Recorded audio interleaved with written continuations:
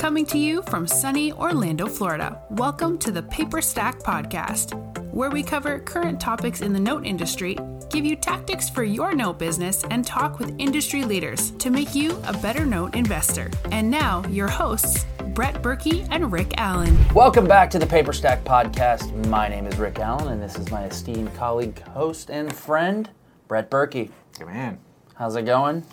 It's going good. It's going good. We're here at Note Expo. Two places at once. I know. It's like almost like parallel universes, you know? It is. How did we do this? I don't know. It's some kind of quantum physics stuff. Where's your studio? Oh, man. So I almost had to, change my, our flight. Well, not our flight out, my flight out. Oh. Because my daughter this morning, she came in and she was like, she handed me this flyer and goes, I got the honor roll, and there's an honor roll breakfast at her school. And I'm like, what day is it? And she's like, oh, November 2nd. I'm like, oh, no. I was like, well, let me see what time my flight is. I was like, oh, I fly out at 9:30. And, it's an hour from where her school is to the airport, and it's from 8:30 to 9. And I'm like, baby, I don't think I'm going to be able to make it. And she just starts crying. I'm like, oh, jeez, the guilt trip. That was terrible. And then, because she didn't think my wife was going to be able to go. So, I was like... She's like, you're never going to get straight A's again. She's like, but my wife was like, I'm going to be able to go. I'm like, oh. Okay. So I was like, is she being dramatic, or do I need to, change my flight, Mm-hmm. Because it's my only daughter. Yeah. I do the same for my boys, but it's just like, ugh, horrible. Yeah. Well. But, so I still up in the air. Well, Thursday the 2nd is my wife's birthday, so I'm flying out on her birthday. So, that's never good. No. It's never good. She never likes it. It's always the same thing every year. What'd she say? I told her I'd take her out to dinner the night before, where I suggested we go to dinner. She called me cheap, and so I think it's good. It's Indian food, cilantro's. She said you wouldn't take your wife there. I said Rip would take his wife there. I mean, I don't know, maybe. I said we go to cilantro's, and afterwards we have a couple beers, and it's whatever. We walk around Winter Garden. She didn't like that idea. So, whatever. Sounds like it's going to be expensive when I get back or before. And she doesn't want to ride out there with you? Yeah, she don't want to. She don't want to. Okay. Yeah, whatever. She doesn't want to do it, so it is what it is. But yeah, so what's on the agenda for the day? What are we talking about? So on the agenda for today is you got to pay off. It's a glorious day. It could be glorious. Is it a good thing? Is it a bad thing? What do you mean you got to pay off? Like the borrower paid off their loan? Yeah, either they refinanced or they decided to just drop the cash and pay off their mortgage all in one chunk. But all of a sudden, you got to pay off, and you're done. And so, who are you talking to? The servers are talking to you. What are some of those critical things that you need to do? I mean, do you need to record something with the county? What happens now? You got paid off. So, first off, what could stop a payoff? You don't even realize how short this podcast is about to be. Is it really? Well, we gotta get. Keep on asking, bud. We gotta get back to the conference. Yeah, we gotta get back to the conference. Go ahead. I'm going up on stage a little bit, doing a TED Talk style. Yes. Speech talk, whatever. We'll release that next week. Yeah. Once we're back. So, what happens? You got to pay off. You got to pay off. They're all paid off. You got your money. Is the money already in your account? No, so that you got a call from your servicer. So you get the call from your servicer. Servicer saying, "Hey, it's probably not a call. It's probably an email. Approve this payoff." Oh, that's what's going to happen. They'll send over something. Hey, you got a request for a payoff, or does this payoff look good? Yes, it looks good. Something along those lines. Or typically they'll just say, yes, it looks good for you. I guess they would say request this if it were like a different kind of payoff. But yeah, that's, if it were like a short sale or something like that. But if you get a payoff, the servicer literally just approves the payoff. Hey, here, somebody sends in and says, what's your payoff? They request the payoff from, the borrower requested, or a title company requested, or another, potentially another lender. And it'll say, we need a payoff for this. And then when it closes, either the title company or usually it should be a title company, they will send funds, or the borrower will send in a large chunk of money to pay it off. But you're done. Typically, your servicer can and will handle the satisfaction. They will? Mm-hmm. What is the satisfaction?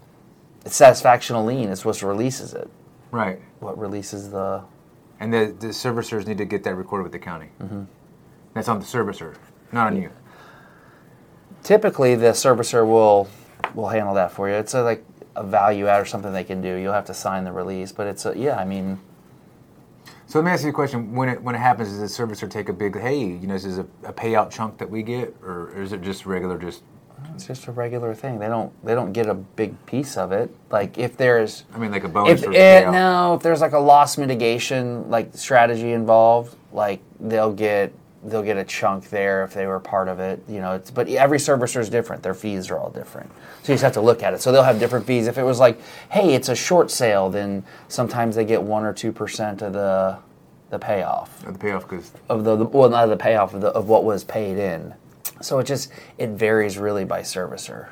Right, okay. So there's not much to it. There's not a whole lot to it. No, man. Who are you talking to? You're talking to somebody to start spending that money again to get it back at work. That's what you're really looking for. That's interesting. So it's pretty, if you have a FPI, you probably need to cancel your FPI. Force place insurance. If that's not something included in your servicing and you're handling it, you'll have to cancel that. But your servicer will deboard the loan and you're done. Nice. And then you just walk away with a chunk of cash. You walk away with your funds. So those can be really cool. If you buy something that's like non-performing and you get it at a really good deal and then there's this big payoff, or man, I've sold stuff. I've bought stuff too. I've purchased performing assets and like 2 months after we purchased it, it paid off. That's awesome. It's good if you buy it at a discount. Like if it's a reperformer and it pays off. Oh, we did one where I bought, it was an owner finance deal. We bought it for like 72 cents on the dollar, right? It was because it was a lower price band asset. It was almost newly originated. And when it paid off within like 2 months of getting it. Nice. And I was like, well, what the heck happened here? And I went back and looked, and the guy who bought it, he bought it for his son. He owned a concrete block company. So the guy was making $500,000 or $600,000. It was a $40,000 loan he took out just so he could do it without having owner financing 12%. Fixed it up, turned around, and just paid cash for it. Paid it off. So those are great because you're buying them thinking it's going to take 20 years to recover your capital, and you don't recover, or you recover all your capital, but you don't if it goes out 20 years, you make more money, but the ROI is higher because it pays off so quickly. Interesting. Is there ever a strategy where you're honest, or the yield is higher when you're looking at notes to say, hey, look, this one looks these based off? Because I know there's something inside of where would I see it? I saw one of the days servicing notes. If you look in the servicing notes, sometimes you'll see in there payoff requested. That'd be a nice one to find without the person selling it knowing. Right. And believe me, it happens when they're like payoff requested. Why wouldn't they already? So how would someone request a payoff and the person currently that owns it not be notified? I guess at that point it would be this it's not something that's being approved. It would be a performing loan where they're not behind. You're not having to approve any past due fees or anything like that. You're just saying, yeah, this is the servicer gets the payoff request. They look at their books, say, well, it's a performing loan. Everything's up to date. Here, that's the payoff. Because they're the bookkeepers. Interesting. But so this, I might be missing a part. You're the seller. Mm-hmm. I'm the seller of the loan. Right, and you are aware that there's a payoff request. No, I would never sell a loan if I knew there was a payoff request. Well, how the heck would you get it to where you're buying it? It's just to somebody that... What's that? How would someone as a buyer find something like that in the servicing notes and not have had the person that currently owns it see that? Because you have 100 loans. I don't read through the servicing notes on all the loans I own. But when the person made a payoff request, wouldn't that servicer have alerted you as the asset owner? Maybe. Sometimes yes, sometimes no. I'd like to know if that was the case, man. I'd be pretty pissed if I was this person putting it on a site and saying, hey, yeah, there's a payoff request there. Oh, yeah, I forgot to tell you there's a payoff request. and then you just sold it for like... Well, the worst is when, and this has happened also, where you're selling something and a payoff request comes in, and they're running their due diligence, and you're like, hey, man, I just got a payoff request on this. We're going to hold off on the sale. Let me pay for your due diligence. And most people will get that and understand it, and they'll be like, oh, okay, I got it. Yeah. What's the fastest you've ever had a payoff request happen? 2 months, you say? Yeah, a couple months, 60 days. What was the yield on that? Breaking the calculator type stuff? No, you don't break the calculator on it. It's just high. It was a lot, So it's like, I think the payoff, it was like a $40,000 balance. Talking about? Yeah, and we maybe were in it for like 28 or 30 or 31. So put out you put out $31,000 and you make $9,000, and you get $9,000 back in 60 days later. So it's like, well, pretty good. Yeah, that's a huge return. Those are great returns. Yeah. I'm trying to think if we had any big ones that were like really big. Like where a payoff can go wrong is if you're listening to this and you're new, make sure you get your documents recorded. Because we actually had somebody on our site that didn't get their documents recorded, and the payoff came in, and they said, the servicer said, can't do it. You're not recorded as the owner of this note. They ended up getting the money because they recorded their assignment.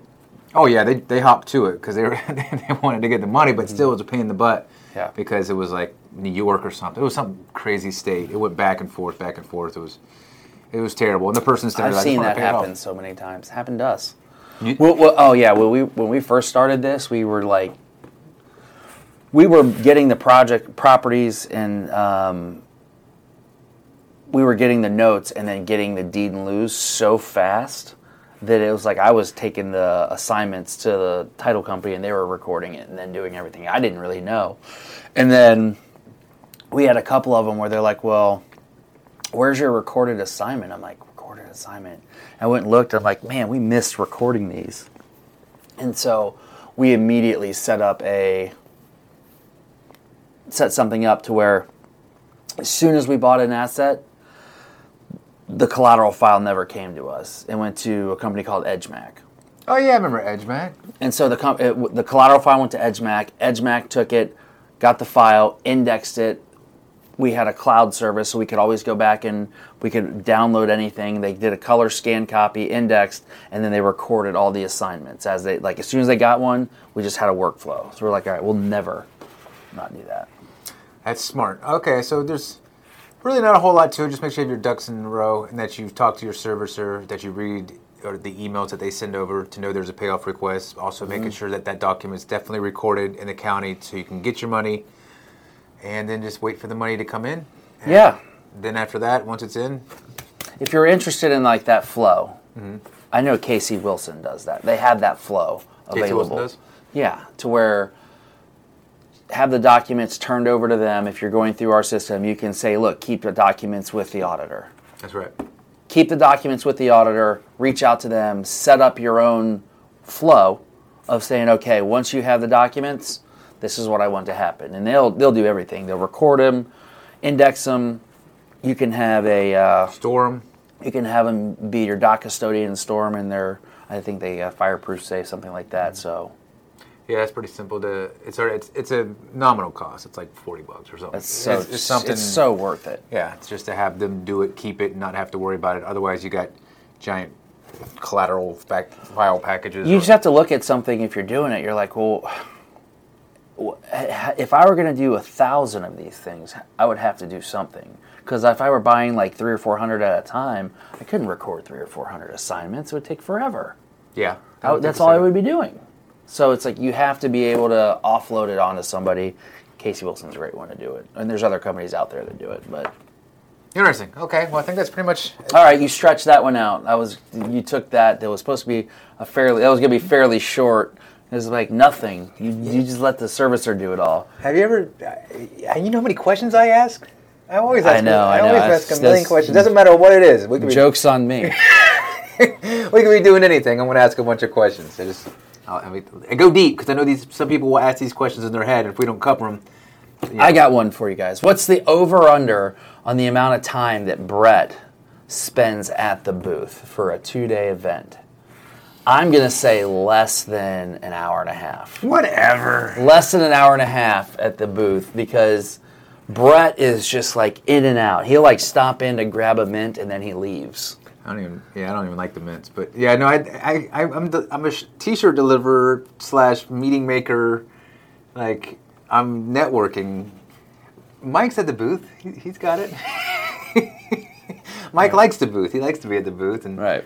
I mean, I sit there sometimes, and then I go talk to somebody, and then go talk to somebody else, but that's how you learn. You got to network and get out there. If they're not coming to us, I'm going to come to them. So that's it. Yeah. So the over/under is probably a 2-day event, probably 4 or 5 hours.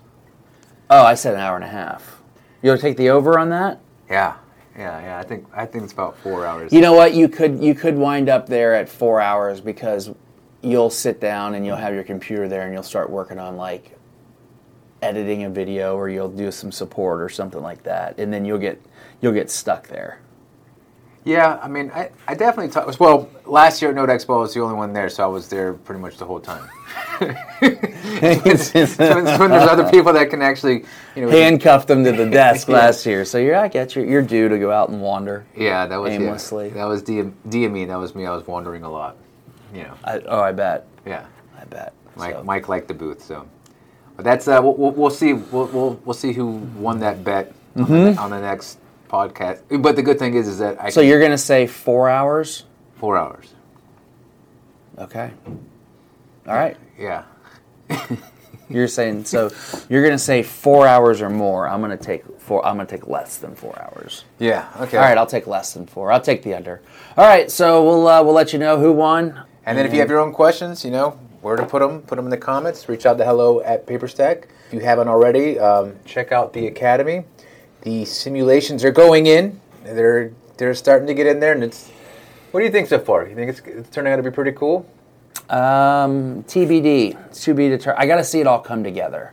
I got to see it come together because right now I'm doing the recordings, and I'm like, I want to see one. That's why I said let's do one. We got to see one come out, but I think it's going to be good. I definitely. It's better than the other simulator that we put out. Put out a simulator? No, we didn't. So that's why it's better than what we've already got. So it'll be fine. Okay, yeah. All right. Or the other simulators that are available out in the market today. There's none. So I just look at how PaperStack was when we first released it. Yeah, it'll be a building. It'll get better. So who knows? We may knock it out of the park on this first one. We'll see. I just record. He will put it all together and make it interesting. The mad scientist. So. We'll catch you on the next episode of the PaperStack Podcast. Rick Allen, Brett Berkey. See ya. Ciao. Are you new to the mortgage note industry? Have you been wanting to learn the step-by-step process to purchase your first mortgage note? Well, you're in luck. We've convinced our CEO, Rick Allen, to break down everything he knows about mortgage note investing. Through a series of 50 videos, you'll get everything from start to finish of where to purchase notes, how to purchase notes, and all of Rick's investing techniques he has developed over the many years.